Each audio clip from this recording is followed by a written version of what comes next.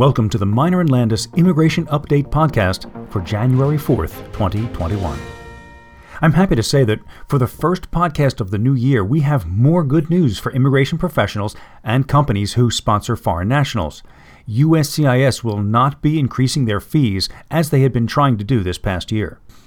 The United States Citizenship and Immigration Services, USCIS, unlike most other governmental agencies, is funded primarily through its collection of fees for immigration benefits, rather than by congressional appropriations.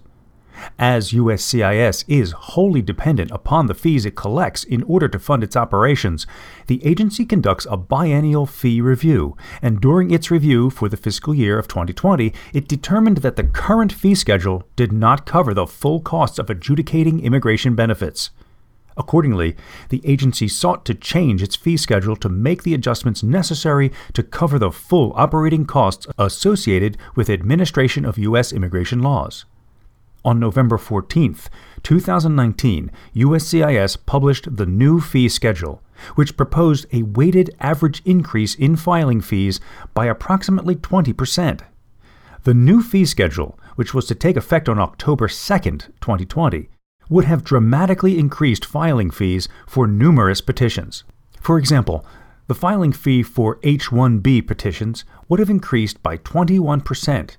To $1,805 or $2,555 depending upon the size of the employer. For an O-1A or O-1B petition, the filing fee would have increased by 53% to $705. And for an L-1A or L-1B petition, the filing fee would have increased by 75% to $805.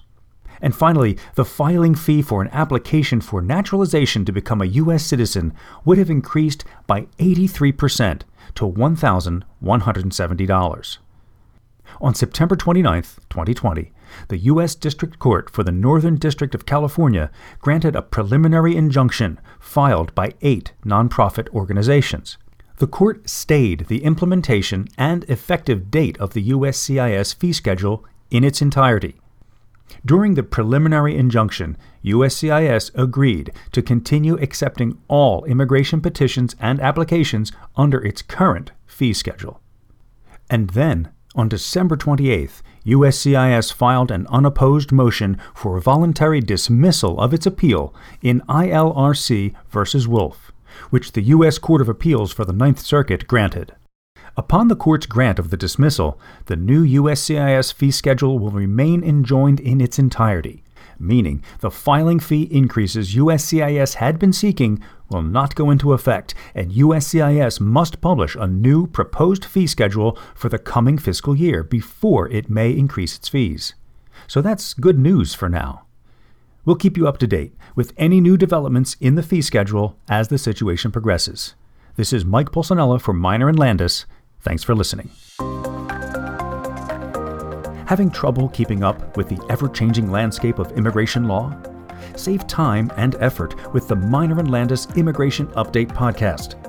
Each week, we scan the news feeds to find topical issues important for busy immigration professionals and produce a 5 to 10 minute podcast that you can download easily and listen to while making breakfast, riding the train, or taking the kids to school. Subscribe now and stay up to date with Minor and Landis. For access to more articles and information, please go to www.meyner.com. That's MEYNER.com.